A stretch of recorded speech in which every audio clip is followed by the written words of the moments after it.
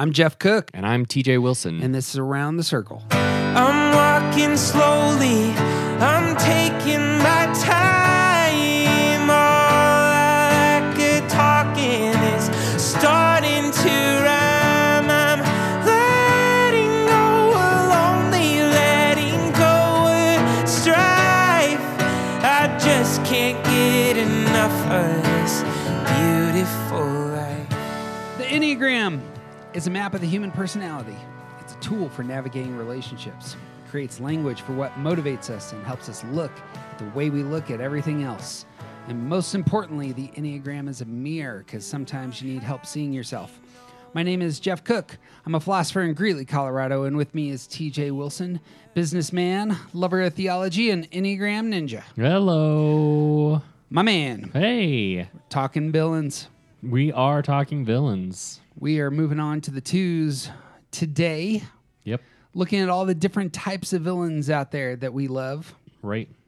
Since twos represent love, embody love Sure. on the Enneagram, Yeah. we should probably talk about some lovable villains. Okay. Cool. These are villains, you know they're villains. I know they're villains. But darn it, you just want to maybe pinch their cheek and they're just still so lovable. The fine folks at Cinefix, who I'm stealing this list from, they do a top 10 video on the YouTube of the top 10 types of villains. And they listed Bodhi from Point Break, Okay.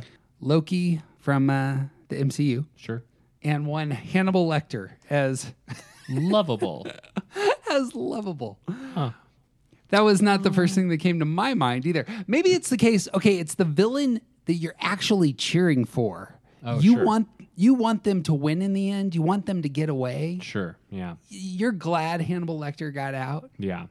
Okay. There are a lot of good villains in that vein that, like, you're sort of cheering for the villain to win a little bit. Yes. What villains are you cheering for? Are you? You won't know this reference at all, but Buffy the TV show is probably my favorite TV show. Mm-hmm. And there's a character in it that is a villain for almost the entirety of the show. He shows up in season 2, and he's a villain almost throughout. And his name's Spike. And he's a spectacular. Like, he was supposed to be a disposable. Like, he's part of the show within season 2, and then they were intending to have him go away, and they loved this character so much that he just keeps coming back, and he's excellent. He's a great villain. Yes. Yeah. I loved watching. This may be more of a redeemable. Some villains out there are the ones that have they find Jesus and turn. Right. But Which kind of happens to Spike, but it's later. So is that how that? yeah. I really got into Jaime Lannister in the fine Game of Thrones series. Sure. His character by midway through, it's just wonderful. Sure. But today we're talking about twos and their villainous selves. We took another list from the fine folks at Ennea App. They did a villain post on Twitter, which I just loved, and this has been sitting in the back of our heads for over a year. And it's naming each of the types and how villainy comes out. And they said twos are the overlord for your own good. And I like that image. Yeah. And so TJ and I have got together and we listed a handful of villains that we think, just on the, if we were just making a guess, this one's probably a 2. And we listed one, Vito Corleone from The Godfather. Perfect. We did a deep dive into Palpatine when we did the Star Wars. Right. Got some Lotso hugging from Toy Story 3. Excellent villain. I've only seen that movie once. Sure. Because But it's too heartbreaking to watch. It is. Yeah, it's too hard to watch. Yeah. I need to go back and revisit it. Mm-hmm. I think I've watched the incinerator scene on YouTube a handful of times. Sure. Yeah. But it is a tough movie. It is. Yeah. I'm adding one, a guy I thought was a 3, but then as I was doing my say, I was like, wait a second, and this would be Commodus from Gladiator. Okay. who I'm really excited to show you some of these quotes Okay. because his two-ness comes out in wonderful ways. There at least are worth talking about. Sure. And of course, there are many an evil mom out there who gets her two-ness on Yeah. and sure. is going to be an overlord for your own good. Yep. Before we reveal the character we're really going to do the deep dive into, any thoughts on the villainous too? Well, as we've been talking a lot about villains and what villainy looks like, this is the move from the move into security in a really unhealthy way. So villainous twos would be someone who is very secure and starts to bring up the really bad parts of four. Yes. So when twos move into their secure place, they adopt some of the behavior, some of the patterns of the four type. And in really unhealthy spaces, twos going to four are going to become they're going to become a lot more individualistic. They're going to move into thinking they are really special. They're going to often pick up some of that like push-pull nature of fours, where they're pushing people away in order to get attention. So just like think of a lot of the unhealthy behaviors at four and start from two, move to that, and you get the villainous two. Yes.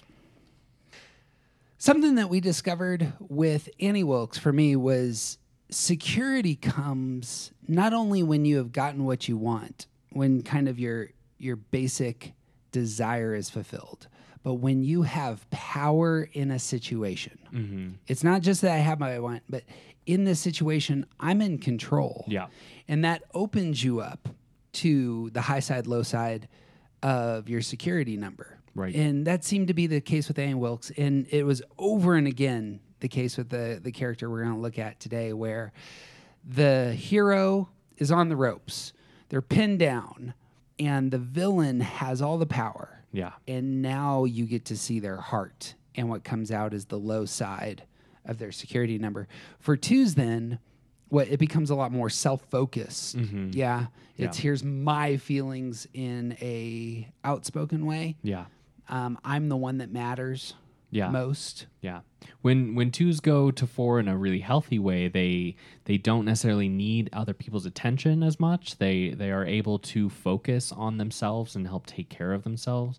When they go there in an unhealthy way, it is the bad part of that. It's very much a self-focus. Yeah. One of the things, and we'll talk about this, is the virtue for fours is equanimity. Mm-hmm. Our character, when they go to the low side of four, actually is going to elevate equality in a very strange way where it's very destructive. I'm going to eliminate some people in order to establish equality across the board. Right. I don't know if that would be true of all twos, but that is the case with our character. Absolutely. Yeah. You want to do who is our favorite two villain? Our the favorite, Enneagram. the one we got to focus on, is the character Syndrome, a.k.a. Buddy, from the wonderful Pixar movie The Incredibles. Arguably, at the time, was a top 5 superhero film. Sure. Before The Dark Knight, before all the MCU. This was in the running. Okay, for here's the what? thing. Here's the thing about The Incredibles. I know that you love this movie. We've talked about Yeah. this for years. Uh-huh. But you got to know, I have a hard time loving this movie because I worked in retail when it came out. Well, do tell. So Did you get tortured by this so movie? I was in sales in the electronics department Yeah, you were. while this movie came to DVD and was being shown over and over again for weeks. Look at how great our flat screens are. Yeah. Sound Yeah. effects are at their top notch with Plasma this movie. TVs were like the thing at this time, and this was an excellent movie to showcase how cool plasma TVs were. The ways that both children and corporations torture you are very similar. Play this song over and over and over and over again. Yep. Watch this movie over and Yep. and over again. It's just, it's kids, corporations, and Al Qaeda. They all use the same terrible methods of getting into your skull. Actually, I don't know if Al Qaeda tortures people. Yeah. But kids, and corporations do.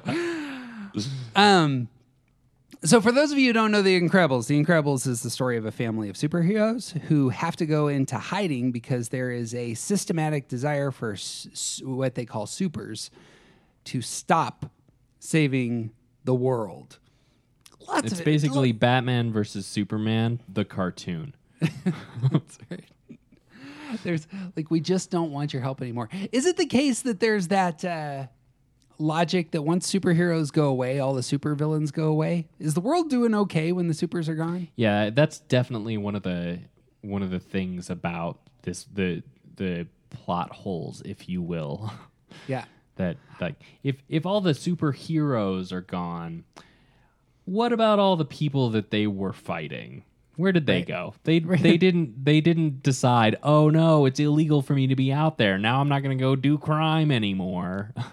True. Bon Voyage never got caught. He's someplace. He's still out there. Extraordinary music in this movie by the great Michael Giacchino. It's got that 1960s view of the future, like Jetsons kind of feel to it. This is what the future is probably like in the 60s. Yeah. This is going to be another one of those movies where we are elevating the fantastic Samuel L. Jackson at points. Right. Where is my super suit? He's in so many of the movies we talk about. It's just because he's in so many movies. That's what it is. Yeah. That man just works his ass off. He does. That's what it is. The two best lines: "No capes" and "Where's my super suit?" Yeah, it's good. The villain, however, is the Buddy Pine, who is AKA Syndrome, played by Jason Lee, who you will know as Earl from My Name is Earl. So I just got done rewatching My Name is Earl. Oh yeah? And Jason Lee doesn't not get enough credit for the work that he does. He's a great actor. The character of My Name is Earl, I forget that is Jason Lee. Yeah. Because he so embodies someone totally different from who I always see when I see Jason Lee. Yeah. Yeah. Almost Famous. Yeah. Does all those Kevin Smith films. Yeah. He actually does both the voice of Adult Syndrome and Young Buddy. Perfect. Got some skills. He's good. Actually, fun fact, he was not the original voice cast. The original was one Joaquin Phoenix. That would have been a very different villain. It would have. Fair enough. All right, well, we need to introduce this character the way the movie introduces the character, which is right up front. So there is a clean, excellent conveying of this character's heart at the outset, where Mr. Incredible, who is a superhero, you see him saving a cat from a tree and at the same time catching the bad guys. The day is saved. He gets into his car. There's a kid sitting in the passenger seat named Buddy who says, "Cool, ready for takeoff." What the? Who are you supposed to be? Well, I'm Incrediboy. What? No. You're that kid from the fan club. Brody. Buddy! My name is Incrediboy. Look, I've been nice. I've stood for photos, signed every scrap of paper you pushed at me, but this is... No, you don't have to worry about training me. I know all your moves, your crime-fighting style, favorite catchphrases, everything. I am your #1 fan. Unfortunately, TJ, this is the second week in a row where the villain is the #1 fan. Oh, hey, look at that. I didn't even think about that. Mr. Incredible ejects Buddy from his car and drives away and goes off to fight crime. Buddy, a child, is launched from the car and lands on his head. Yep. And still says, "Hey, wait a second." Mr. Incredible finds a thief on a roof. He saves a jumper, and then he discovers a bank robber. There's an explosion. The bad guy comes out. Mr. Incredible says, Bon voyage. by the way, it was supposed to be Bon Perignon. But the But they folks, wouldn't sign off on it. The folks who do sell champagne wouldn't give him the rights. Either one would be either one's a good joke. So it works. Monsieur Incroyable! And Incrediboy! Here's Buddy inserting And himself. just like he showed up in the bank. How did he get there? I love the lighting here. He's like backlit. He's got the cape. His hands are on his side. He's got this heroic posture, and it's like clearly this is an 11-year-old Right. who's a little out of shape and yet wants to be included. Hey, aren't you curious about how I get around so fast? See, I have these rocket boots. Go They're home, made- buddy. What? Now. Petit mifle, va. The villain, he says something like, "You're a little oaf." Can we talk? He says, "You always." Okay, so getting to the fore. Notice this. You always say be true to yourself, but you never say which part of yourself to be true to. Well, I finally figured out who I am, and I am your ward. Incrediboy! He's trying to get to his secure side here. Right. He's gonna actually do some introspection. I actually wanted your thoughts on that before ending this quote. Isn't that what's taking place there? It's someone who wouldn't normally turn their eyes inward, or at least twos have trouble turning their eyes inward. Like one of the features of twos is that they aren't in touch with themselves, and one of the moves toward health and one of the things they get at for insecurity is that introspection and that ability to pay more attention to their own desires and wants, because they spend so much of their time focusing outward, focusing on what other people want, and here he is, Mr. Incredible's biggest fan, who has gotten in touch with who he's supposed to be, quote unquote, and who he's supposed to be is Mr. Incredible's number 2. Yeah. So he's like at 11 years old, he's already showcasing a tremendous amount of unhealth. Yeah, there it is. Yeah. This looks like it might be healthy, but it's actually not. Right. It's I understand who I am. I'm supposed to push into my addiction. Right. I'm supposed to be your shadow. Yeah. Mr. Incredible names it. And now you have officially carried it too far, buddy. This is because I don't have powers, isn't it? Well, not every superhero has powers, you know. You can be super without them. I invented these. I can fly. Can you fly? Fly home, buddy. I work alone. Oui, et ta tenue est complètement ridicule! And then Bon Voyage says, "And your outfit is totally ridiculous." Just give me one chance. I'll show you. I'll go get the police. So, there we are. And then the scene plays out. He has a cape on. Bon Voyage throws a bomb.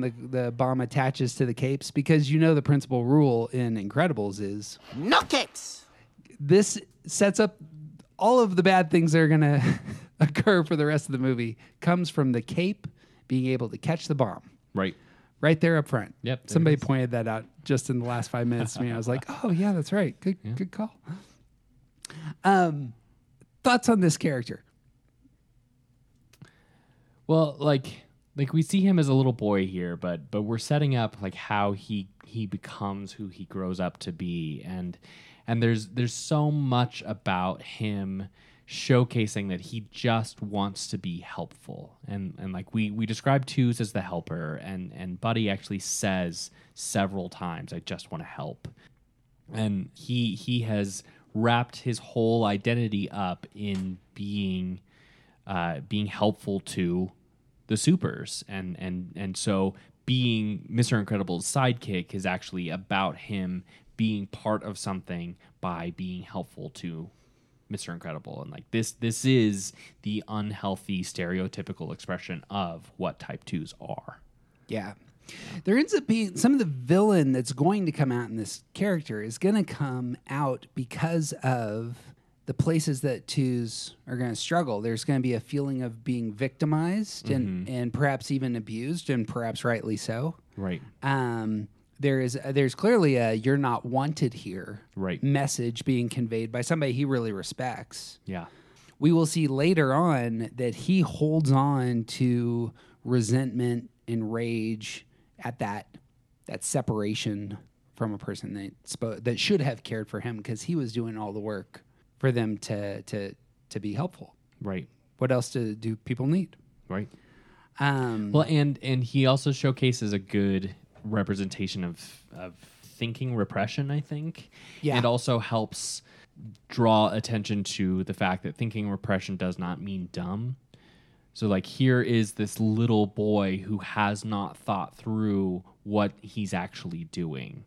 So, like, he invented all of these things to help him be helpful to Mr. Incredible. But Mr. Incredible doesn't want him.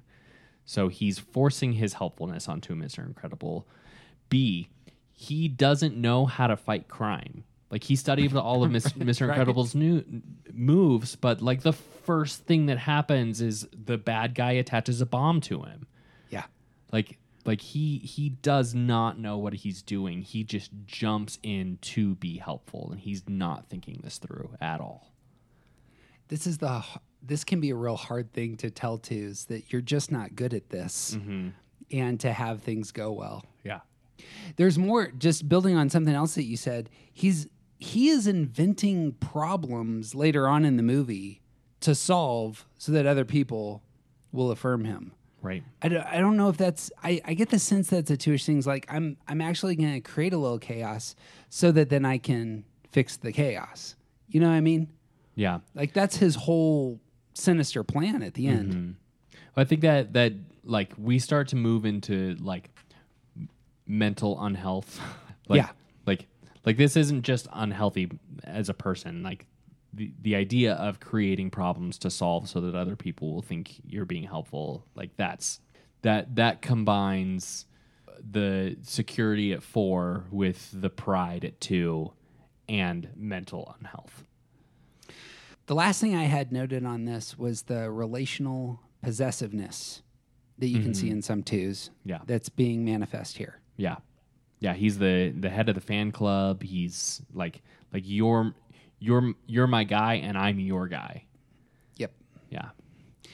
I was reading one book on twos that was advocating for healthy steps, and one of them was to simply give gratitude for what other people have done for you, even though they're not perfect and may not have treated you well. Giving gratitude for all that they have given you in the past, so that you then can let go and move on. Yeah. Oh, that was a great little line, and that would be a much healthier move. But that's something that clearly he's not able to do. Right. Jumping to the very end in the last quote from Syndrome, after he's manifest all of his toxic behavior. Yeah. The Incredibles have saved the city. They find Syndrome at their home. He has kidnapped their baby, and they walk into the house. He freezes them and says, "Shh, the baby's sleeping." You took away my future. I'm simply returning the favor. Oh, don't worry. I'll be a good mentor. Supportive, encouraging.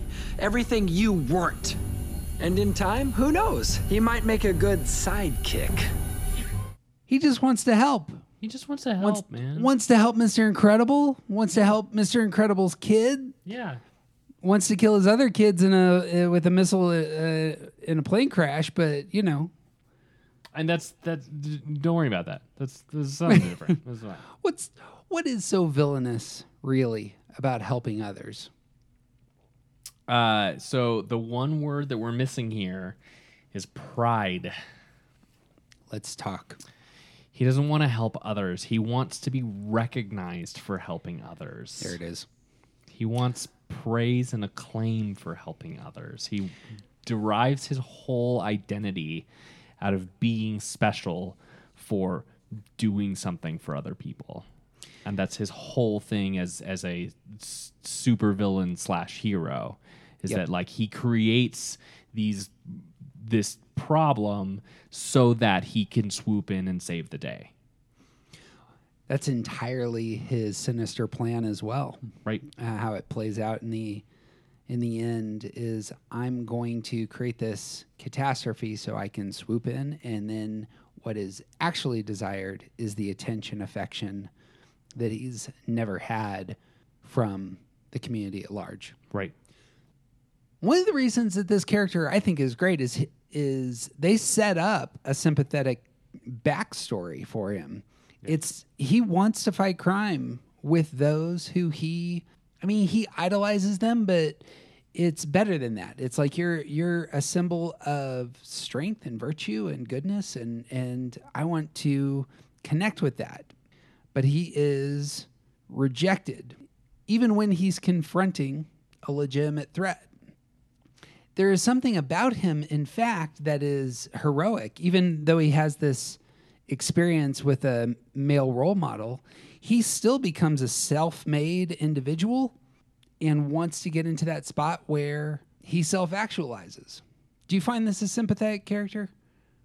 I get the points that you're making. I don't connect with it the same way that you're getting to. Right. But I don't disagree with you. I just don't see it the same way. If you look up, so here's where I'm going down this road.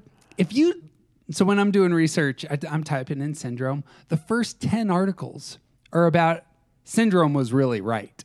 And all of these folks online are going to bat for him. My favorite argument was something like this. Syndrome's really just Tony Stark. He has daddy issues. He creates lots of machines to give him the powers to allow him to function well in a world with super beings. Yeah. And then he advances into that space. Now, Syndrome makes all sorts of bad choices, but just on the face of it, I loved the idea that he and Stark have a similar trajectory. They still start from a different place though. Like Syndrome wants to be helpful. That's why he creates all of these things. Uh-huh. Stark creates all of these things and then uses them to be helpful. Like he builds the Iron Man suit. Yeah. Like the very, very first one, he builds it to escape. Well, this is true, yeah. Yeah. Not to be helpful. He builds it to escape, to get the heck out of there. And then becomes a hero. Afterwards decides, I need to do something better with my life. Yep. I suppose that's it. Syndrome never has that moment in his journey. Right. Where he decides, I need to transform who I am. For I mean, better. he could have, maybe, except for he fell prey to the classic superhero costume flaw. It seems to me actually his flaw is having a terrible role model. I don't want to go too far into how bad of a person I think Bob Parr is, Mr. Incredible. But this guy doesn't care about him. He ejects him from his car onto his head. He mocks him in front of other adults. Yep. Well, he does want... Now, there's nothing wrong, I think, with wanting to protect. This is how I work, kid. However... There is some he works alone because he's egotistical. that is what you see from the beginning. He's on the TV screen and he's super self-absorbed. Yeah. And as Tony Stark. It's true. In fact, there's an argument I think to be made. I haven't done the study, but to say that Bob Parr is likely a 3. There's an adrenaline junkie. I want the glory. He's got that. His office is just filled with pictures of himself. Right. In front of him. Just needs to feed his ego. Yeah. More than that, he's a guy with no self-control. He's picking up small people and throwing them through the walls. Now, whether or not they deserve it is secondary, but if you have superpowers, yeah, I've heard tell that you can't just throw people through the walls. With great power comes great responsibility. That's how it goes. The thing about Parr is here's the 3-ness. He is lying to his wife constantly throughout this story, and when he gets caught, he lies some more. Not a good guy to idolize. Right. So, Buddy has chosen both capes and the wrong hero. Yep. And he just can't recover. Yep. It's true. Okay, that was my going off on Bob Parr's character. But there is a point where I suppose where Bob Parr crashes. There's a little kid, the local kid on the tricycle comes by. Well, what are you waiting for? I don't know. Something amazing, I guess. Me too, kid. Because he doesn't feel successful. There it is. He doesn't feel successful. When he does start feeling successful, his libido goes up. He starts playing with his kids again. Right. He becomes the hero again. Becomes a hero. Yeah. In the meantime, as he's becoming re-becoming the hero he needs to be, Buddy Pine also has a transformation, and he has started to kill superheroes. Right. He's kind of like a, what do you call that? He's like a headhunter. He's a Big game hunters. Yeah, he's a big game hunter. He started taking out superheroes. I Right. suppose there's the villainous manifestation. You got the power, and now you are showcasing I'm better than these other people I may have idolized before. Well, and I think there's so we talked about this once before a long time ago, specifically with Syndrome as the example. Like, he's not just getting rid of superheroes; he's elevating himself at the same time as lowering them. Yeah, So like he's working his way through superheroes in order to get to Mr. Incredible, because he needs to make his thing more powerful than all of them so that he can showcase himself as more powerful. So he's Yeah. simultaneously raising himself up while lowering them. yep. And that's the low side of Two's insecurity. We said this in a previous podcast that once the Two awakes to their feeling it for, when they go low, they may use that insight to make other people feel unwanted by elevating themselves in the process. Right. And that's a super unhealthy move. Mm-hmm. The big line of this movie is when Syndrome unveils himself to Incredible. And you'll remember this. It's after his machine has defeated Mr. Incredible, and Syndrome then flies in and says, It's finally ready! You know, I went through quite a few supers to get it worthy to fight you, but man, it wasn't good enough! he's serving him. Right? He's- Yeah. After you trashed the last one, I had to make some major modifications. Sure, it was difficult, but you are worth it. I mean, after all, I am your biggest fan. He has done so much work to earn the attention of his hero. Right. And that's the stance and desire. It's Right. he is an earning number. It's ones, twos, and sixes earn what they want, and what he wants is attention. 2s, 3s, and 4s in the heart triad. Yeah. The earning the attention of a terrible father figure seems to me to be the primary for this character. Sure. How do you escape that? Like the two-ish desire of I want to get the attention of somebody who's not a healthy person. And I imagine you would have to do it in unhealthy ways. If you're a 2 and you have targeted the wrong person for attention, you know what I mean there? Yeah, it's a path towards destruction. It's like there's no real way around it. If your only goal is to gain your value from someone who is not going to give you the attention that you're looking for, then you the only thing that's going to happen is you are going to destroy yourself or someone else in the process. Yep. Mr. Incredible has had a journey up to this point. There's still, he needs to hit the bottom still, which is going to happen in the movie. Right. But he recognizes the last line and he says, Buddy? My name is not Buddy! And it's not Incredible either! That ship has sailed. All I wanted was to help you. I only wanted to help! And what did you say to me? like his whole heart gets presented right there. Like Right. who can object to somebody wanting to give all of themselves in help? Yeah. Mr. Incredible in the flashback says, Fly home, buddy. I work alone. there it is, just motive. Yeah. Syndrome says, what happens when I feel rejected? It tore me apart. But I learned an important lesson. You can't count on anyone, especially your heroes. Any thoughts of that line? I think is real interesting. Yeah. Any thoughts on that coming out of the heart of it too? You can't count on anyone, especially your heroes. So I think there's this, and there's at least one other spot that really interestingly reflects a 2 in stress moving to 8. Oh yeah, sure. Yeah. do So it. like this is a moment of a 2 realizing in that stressful place of being totally rejected. Like he gave everything he had to this like big reveal of like, I'm finally going to go help, and he was completely rejected. And in that stressful moment, he picked up the worst parts of 8, which is you can't count on anyone.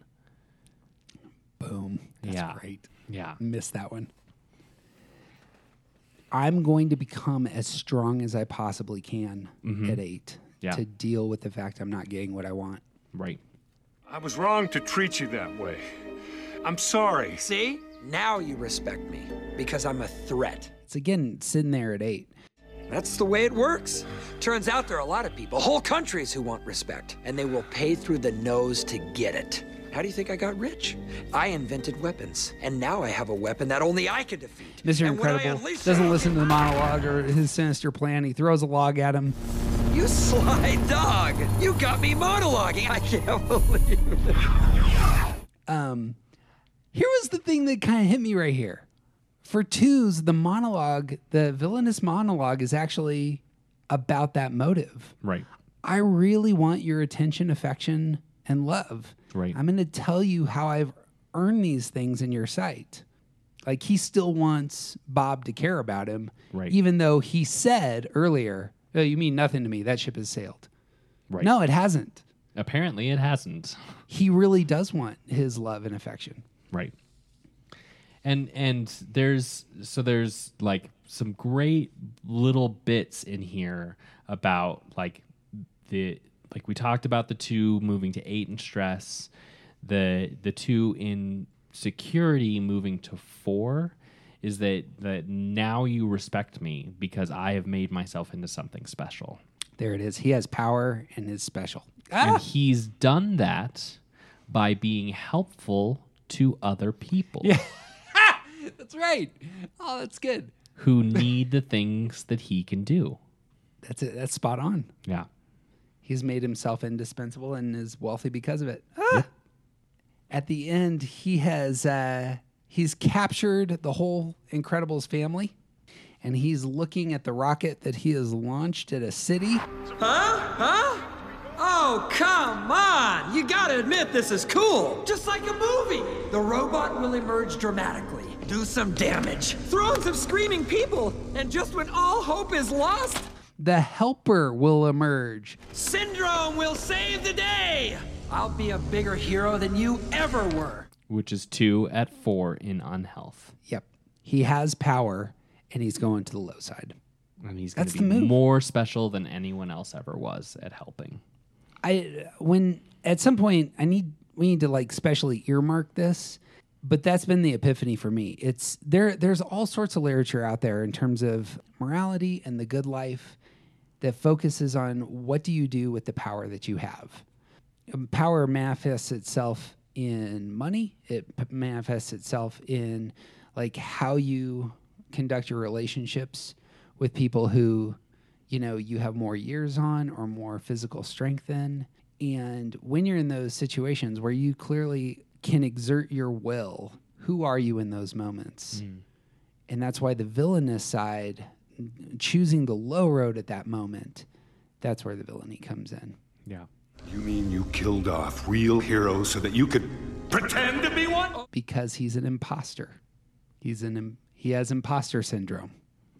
Wait a second. Isn't his name Syndrome? There it is. I got thoughts on Syndrome later, but I love that line because that's what they're trying to show you. Oh, Right. there it is. Right. And Syndrome says, Oh, I'm real enough to defeat you! some pride coming out. And I did it without your precious gifts, your oh-so-special powers. I'll give them heroics. I'll give them the most spectacular heroics anyone's ever seen. And when I'm old and I've had my fun, I'll sell my inventions so that everyone can be superheroes. Everyone can be super. And when everyone's super, no one will be. It's such a strange target, but there's the equanimity at 4. Yep. There's the I want to make I have power. I go to security, and I want everybody to be the same. Right. healthy 4s and 2s going to a healthy 4, picking up some of that, will be looking to elevate everyone to a level. Yep. Unhealthy 4s look to lower everyone to the same level. Might be some great language there about how Palpatine, we've talked about Palpatine as a 2. That's what I create, a galactic empire in which I level everybody's abilities. I destroy the Jedi who were the special people. Ooh! Yeah. Destroy all the Jedi. They're the only ones that have special forces. And then I'm unique on top of, it's not even a pyramid. It's like everything's flat. And I'm the one who is set apart as special. Exactly. Come on. Yep. Syndrome in psychology. It's a syndrome is a group of signs and symptoms that occur together and characterize a particular abnormality or condition. The Latin is literally several roads meeting together. Tourette's syndrome, Asperger's syndrome. It's like all the connections are firing at once, and then it creates kind of a result because there's so much information all coming to the same point. And how would imposter syndrome work with that? I just looked up the Latin on syndrome, and I thought that was interesting. But so, shooting off the top of my head here, I would guess that imposter syndrome is about like the different identities sort of meeting in a place where they can't coexist. oh, there you go. Sure. Yeah. So like imposter syndrome is specifically about pretending to be something that you're not while knowing that you're not that thing, but being deathly afraid that other people know that. Right. Like that's sort of a off the top of my head description of what imposter syndrome is. And so like for someone like Buddy, who is pretending to be this thing while also knowing he's not this thing, and working so hard to make sure other people don't know he's this thing, but also scared that they do know that he's this thing. It's the confluence of the different identities.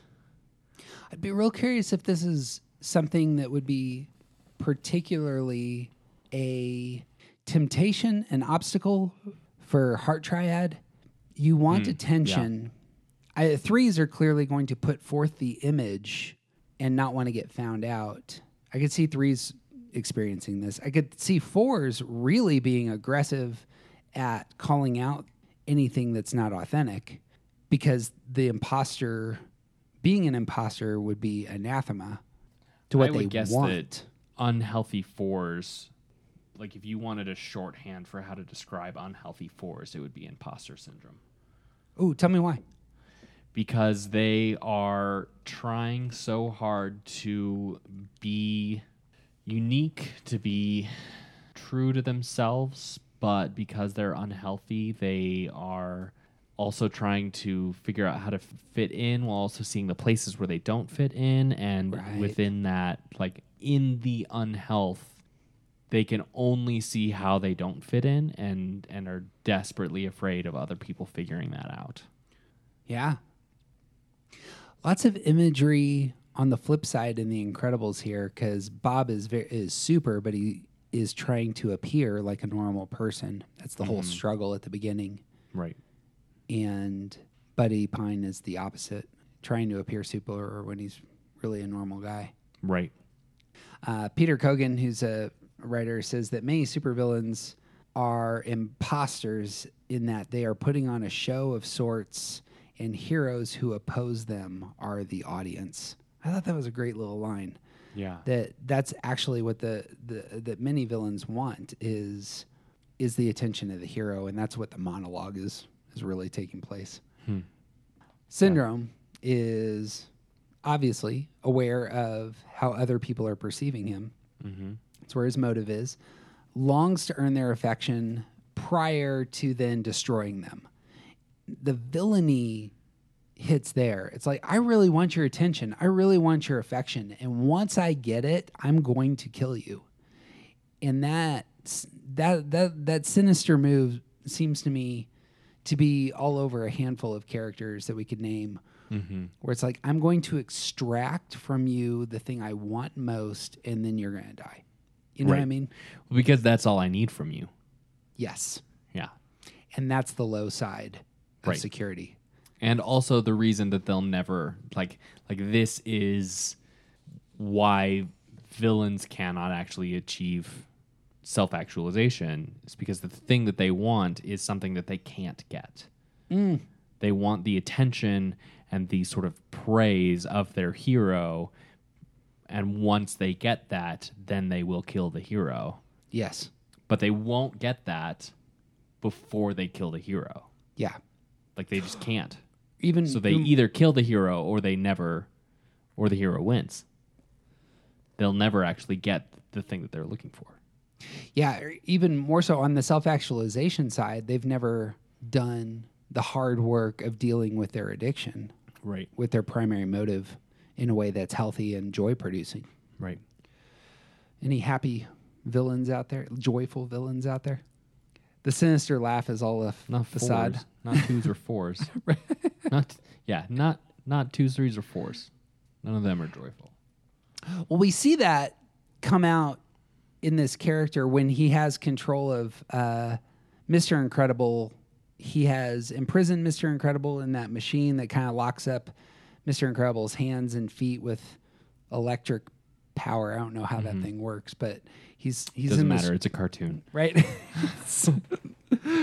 The physics don't matter. Doesn't matter. He's in this cruciform shape, and he is made to watch as Syndrome says, "There's a plane that's come into our airspace, and who is it?" And then they hear the voice of Mr. Incredible's wife. What's her name? Mrs. Stretchy Incredible. woman. Elastigirl. That's it. Thank you. And so Syndrome, being in control, and Villainous just shoots off some missiles. And we hear Elastigirl freaking out. Disengage, repeat, disengage! Friendlies at No! 20 Call off the missiles! I'll do anything! Too late. 15 years too late. And it's just like this, I am totally in control and getting exactly what I want from you. You have, in that moment, Mr. Incredible has lost. Yeah. That was, it's not him getting chained up. This is where he's entirely beaten. Yeah. So there's this might be scraping the bottom of the barrel a little bit, but this was something that stuck out to me in one of the viewings I most recently partook. So this represents one of the few moments where Syndrome loses control. So when Mr. Incredible survives and sneaks into into Syndrome's lair and views all of that stuff, and then sends out a signal because Elastigirl turns on the locator beacon. This is a moment where Syndrome is not in control for a moment. So to me, this represents a stress point for our Villainous 2, which draws him a little bit back to 8. Yeah. So the thing that he says about this moment to Mr. Incredible is, I mean, Mr. Incredible calling for help? Help me, help me. Lame, lame, lame, lame, lame. like, his reaction is, how dare you need help? How dare you express vulnerability? True. And then he picks up, while he's there, he picks up some vengeance and comes back and kills Mr. Incredible's family with no regard for whoever's on that plane, with the fact that there's children there. Yeah, we Like- hear over the speaker, there are children on board. Right. And he doesn't care. He doesn't care at all Yeah. because he's gone to 8. He's gone to his stress place because Mr. Incredible survived and he lost control. And he picked up unhealthy things at 8 and comes back and expresses those unhealthy things. The scene, you would think that that's the end of the scene, and it's not. It builds. The plane is destroyed. This is where Mr. Incredible actually finds his heart and transform. He goes to the place. The cruciform shape is real, I think, is real intentional here in terms of he dies here and needs to have a rebirth. And what in the way that happens is Syndrome says after the plane is shot down, You'll get over it. I seem to recall you prefer to work Alone? and starts laughing at him. Incredible then goes for him and is gonna get him, but the assistant Mirage pushes Syndrome out of the way, and she's captured. And Mr. Incredible is in this place where it's just all rage. Release me! Now! Or what? I'll crush her. Oh, that sounds a little dark for you. He's mocking him in this Right. moment of grief. Now, go ahead. It'll be easy, like breaking a toothpick.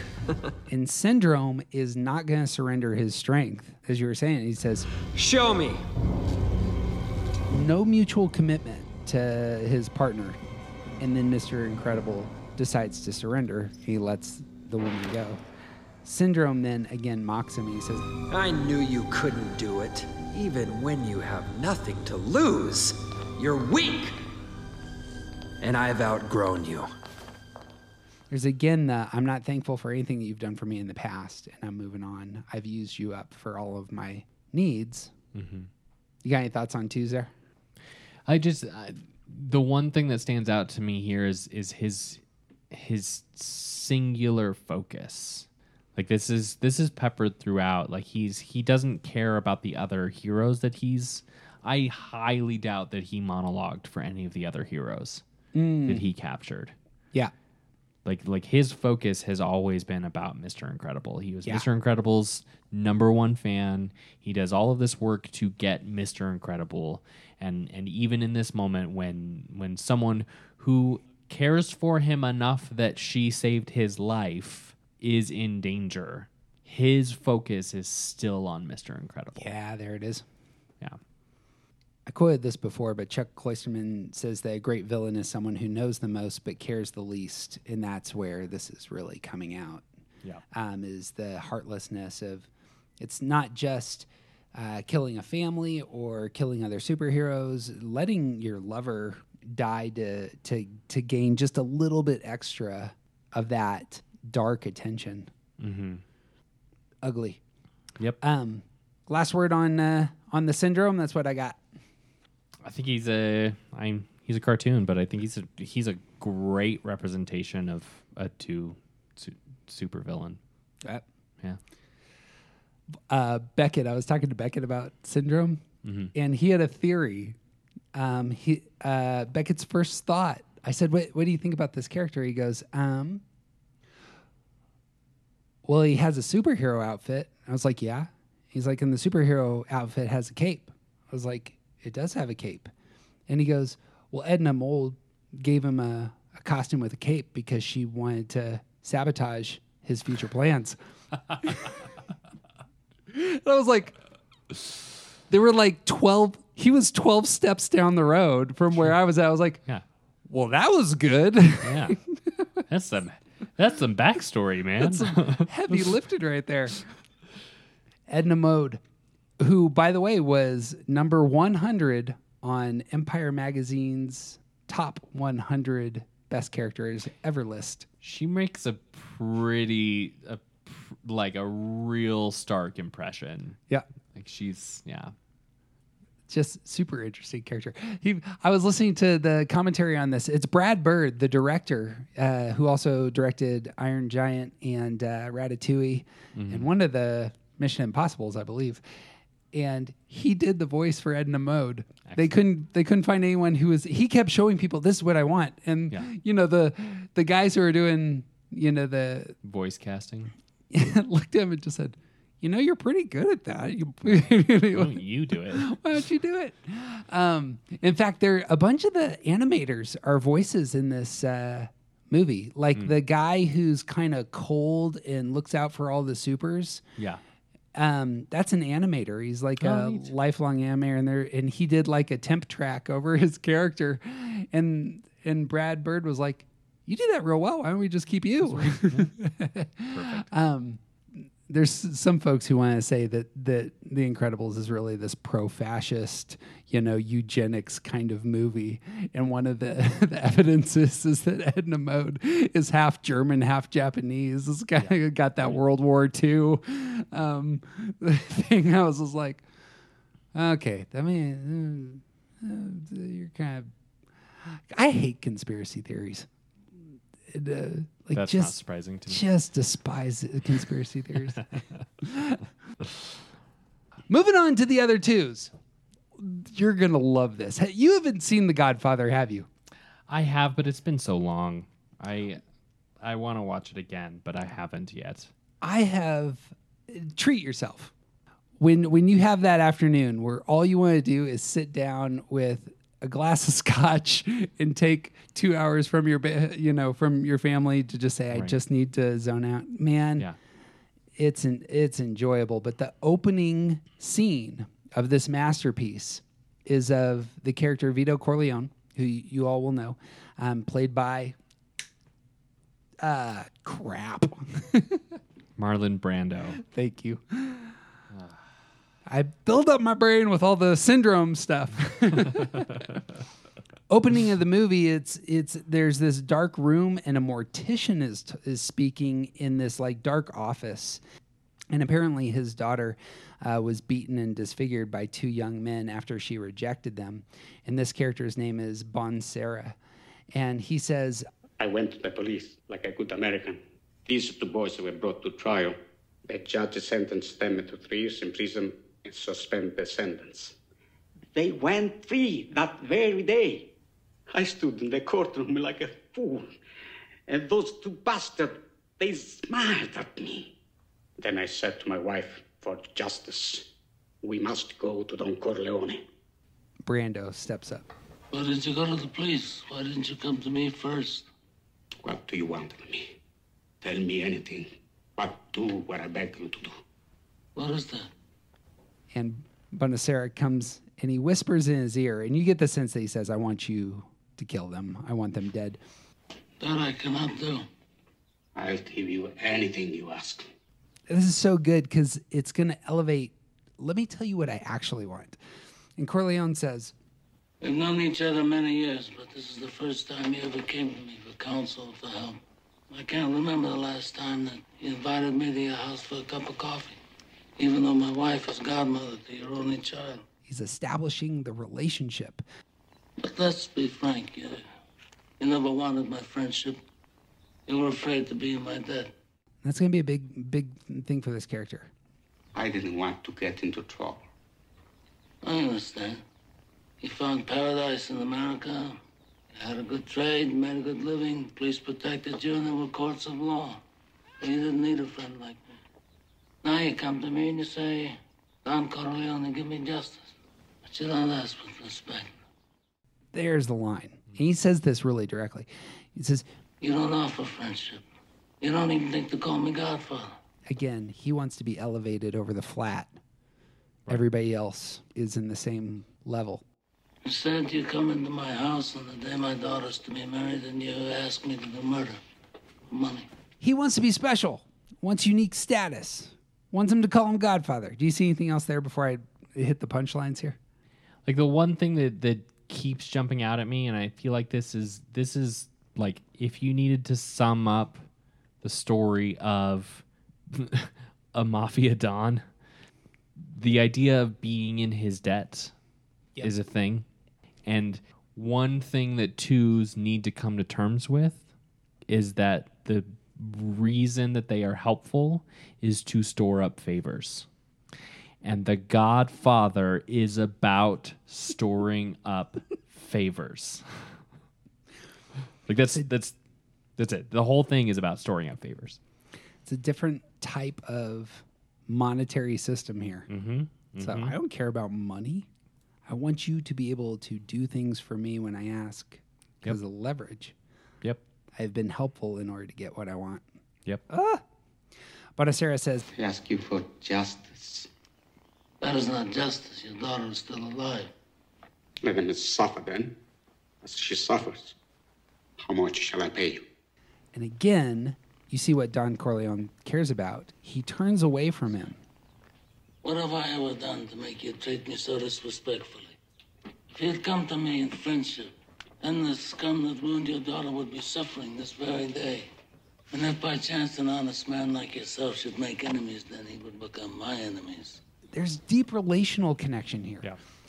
And then they would fear you.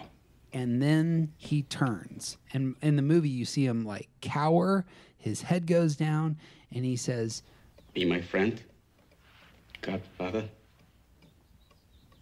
Corleone then shrugs. He gives his hand to him, and Bonacera kisses the ring on it. And Corleone says, Good. Places his hand around him, kind of moves him out of his office. Someday, and that day may never come, I'll call upon you to do a service for me. But until that day, accept this justice as a gift on my daughter's wedding day. And Bonacera leaves. One of the great things about the movie, it's such a great opening scene. This opening scene of the movie. Is this character apparently lives in fear for the next 3 years of getting a phone call. Yeah, of course he does. He doesn't know what he's going to be asked to do. Because he now owes a favor. Yeah. And he's the mortician in town. So he's like waiting for Corleone to come with some, dead body that he needs to deal with. Sure. And what's interesting is, just spoilers, what ends up happening is Don Corleone does come to him with a dead body, but it's Corleone's son who's been shot to pieces. And Corleone says, I need you to make him look better for the funeral. Storing up favors. And there is a transformation in this character. He comes across this villainous side. He's not like a villain in that way. He's clearly part of the seedy underbelly of of New York City or wherever this. I assume it's New York. But the character who can command fear, respect, etc. Just a great villain character. Anything else you see there? I don't know that there's much more to say. Like it's all about, this is Mafia Dons. It's all about storing up favors. Yep. Yeah. They show that in 2 or 3 different ways with these other examples. The most famous is there's a guy who's kind of like the Frank Sinatra character who comes and he says, I really want this role in this movie. And the producer won't give it to me, and I'm the best guy. And so Don sends his lawyer and says, hey, we really want our guy to be in your movie. And the producer tells this big, long story about why he's never, ever going to hire that guy. But before they had dinner to discuss the movie, the producer showed the lawyer his wonderful, $1 million horse. He said, look at this. I'm going to send him out to pasture, and he's going to make me millions. And so the lawyer shakes his hand. He says, I'm sorry that we couldn't come to arrangement, and he leaves. And then the next day, the producer wakes up in his bed next to a horse head. Right. Power. You don't mess with a guy who has all of the favors in his pocket. It's all the favors. And when you hear, with that in mind, and you hear the most famous line from The Godfather, there's lots of famous lines in The Godfather, but one of them would be, I'm going to make him an offer he can't refuse. That's 100% about power, right, and my ability to manipulate situations for the sake of the people who I care about. Right. We did extensive work on Palpatine in the, I think it's the last episode of our Star Wars podcast. So. It may have been the last character, because you and I were on the fence between 2 and 3 so with long Palpatine. ago, I don't remember that. Only through me can you achieve a power greater than any Jedi. Learn to know the dark side of the Force, and you will be able to save your wife from certain death. Same tactic. Yep. Follow me, and I'll give you everything that you want. There it is. Just be in my debt. Lots of Huggins. We got 2 Pixar villains on the 2 list for those twos who love the cartoons. Yeah. Right. I remember this scene. I watched it briefly, and I'm really interested in your take on this. Lots of 2 language here again. Lots of Huggins is he's kind of the Godfather character, is like oversees all the toys at the nursery, but he controls everything cleanly, but is very relational and gets other people's what would you call it? Like their relational connection. All of his henchmen. Devotion. Devotion. That's what I'm looking for. Thank you. There's one scene near the end of the movie where we hear Lotso's story from a character named Chuckles. Chuckles says, "Yeah, I knew Lotso. Me and him, we had the same kid, Daisy. I was there when Lotso got unwrapped. Daisy loved us all, but Lotso was special. They did everything together. You never seen a kid and a toy more in love." There's love language. One day we took a drive, hit a rest stop, had a little playtime. After lunch, Daisy fell asleep. She never came back. Lotso wouldn't give up. It took forever, but we finally made it back to Daisy's. But by then, it was too late. Something changed that day inside Lotso. Something snapped. She replaced us. Come on. No, she only replaced you. She replaced all of us, didn't she? She don't love you no more. Now come on! We were lost, cast off, unloved, unwanted. Then we found Sunnyside, but Lotso wasn't my friend anymore. He wasn't anyone's friend. He took over Sunnyside and rigged the whole system. So, how'd you get out? I got broke. Bonnie found me, took me home. Other toys, they weren't so lucky. Lotso says, "I didn't throw you away. Your kid did. Ain't one kid ever loved a toy, really. Chew on that when you're at the dump."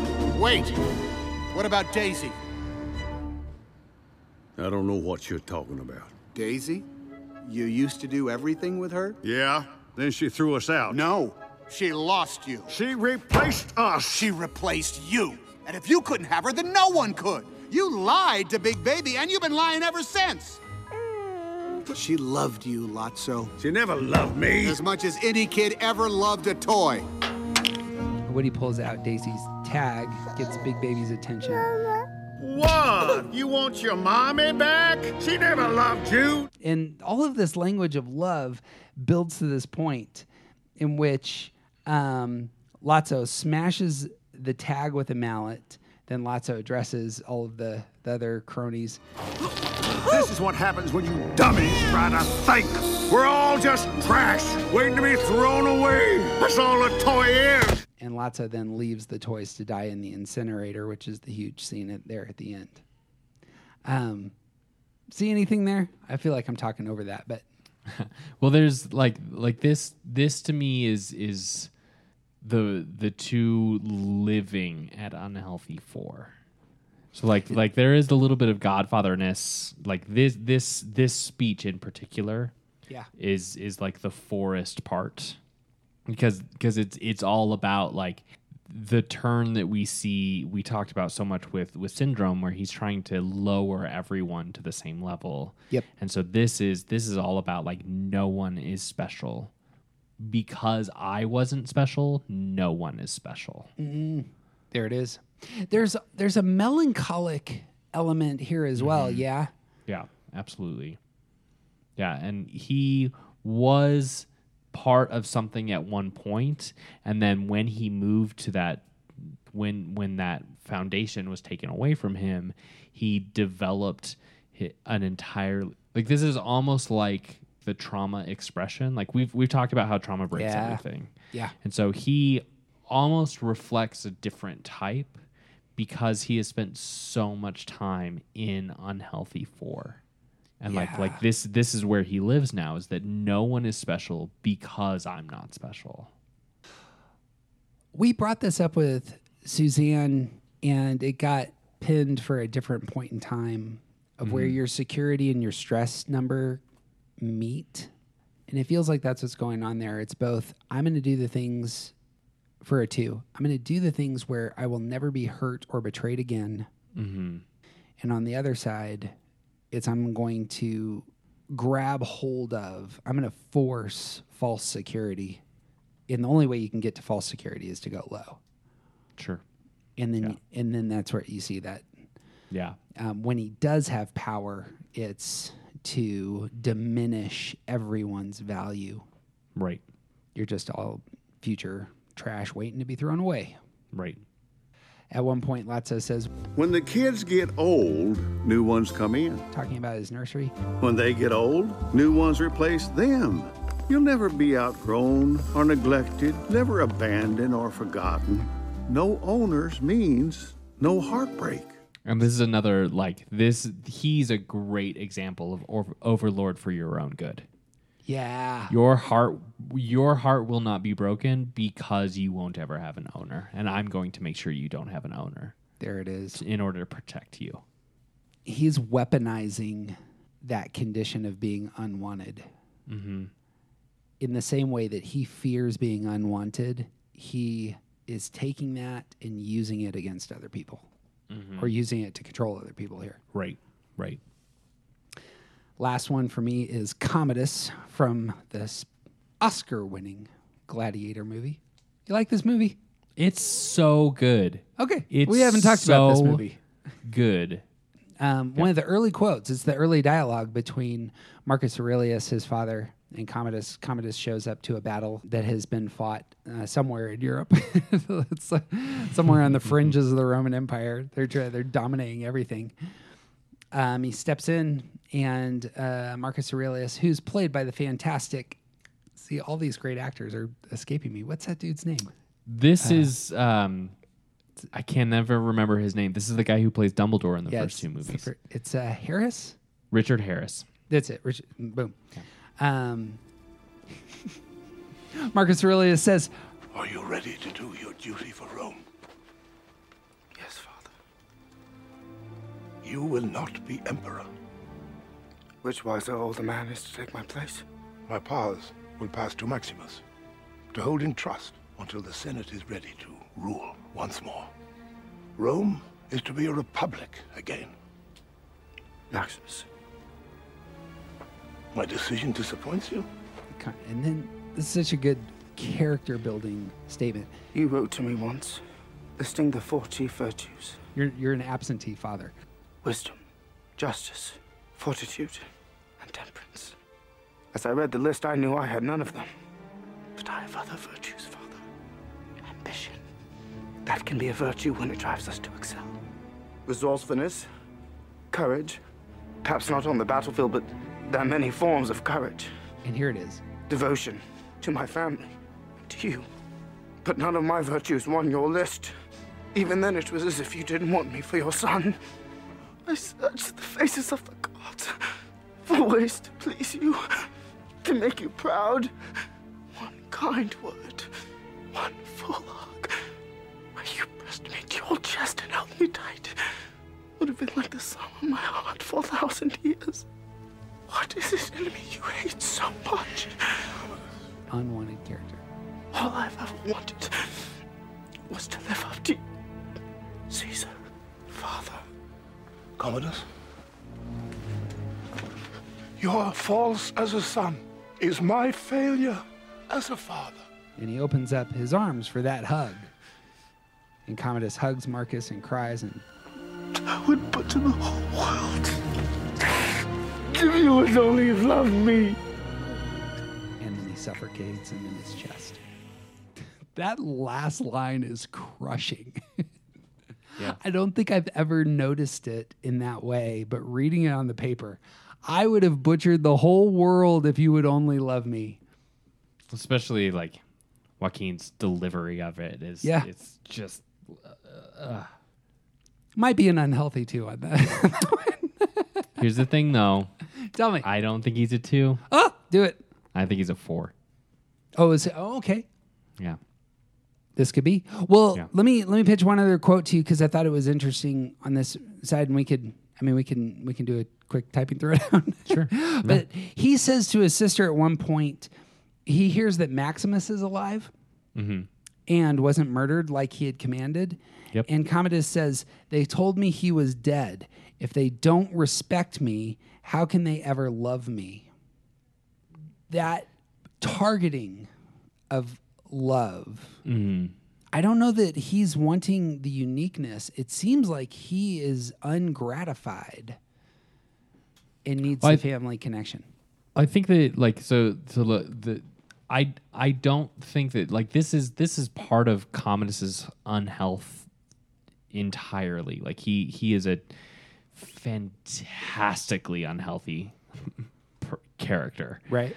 But he keeps talking about love, but there's no possibility that he knows what love is. Like the way that he expresses and looks for love, in quote unquote love in the world, like he doesn't know what that actually means.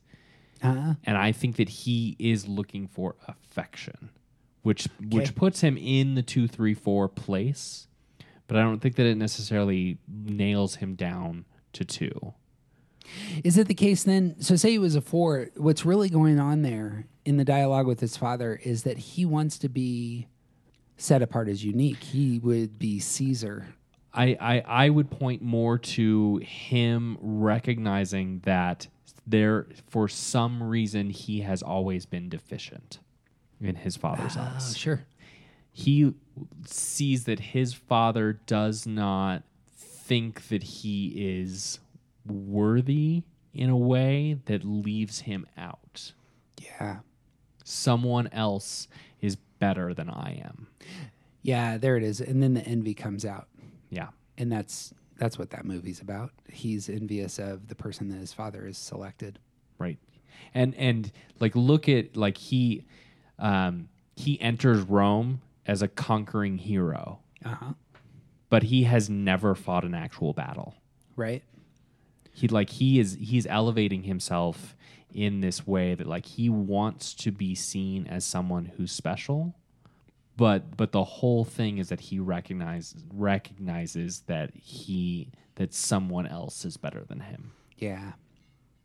The action repression of that character comes in later as he governs. He's not interested in governing. Right. As well. That's good. All right. Well, maybe we'll keep that, or maybe not. All right. That's all I got for the 2 villains. Anything else before we sign out? No, I don't think so. Hey, it would mean the world to us if you'd pause and take 2 seconds, write us a brief review, and give us some stars on your podcasting platform of choice. We've gotten a handful of these recently, and I can't overemphasize how much they mean to TJ and I, especially during quarantine where we don't get to talk to anybody about our work.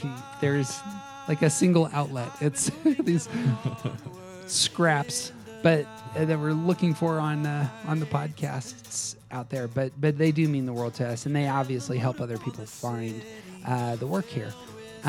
You can find all the links to all of our stuff at aroundthecircle.org, and the best thing you can do for us is to share this with a person that you love. Music here is by The Collection and Tim Coons. And if you dig our pop culture deep dives, you can help us select upcoming movies and hear more on our Patreon page. So, hey, TJ. Hey. You got anything else? I got nothing, man. He's TJ Wilson. He's officially awesome. I'm Jeff Cook. Who you aren't isn't interesting. Be who you are, and you'll set the world on fire.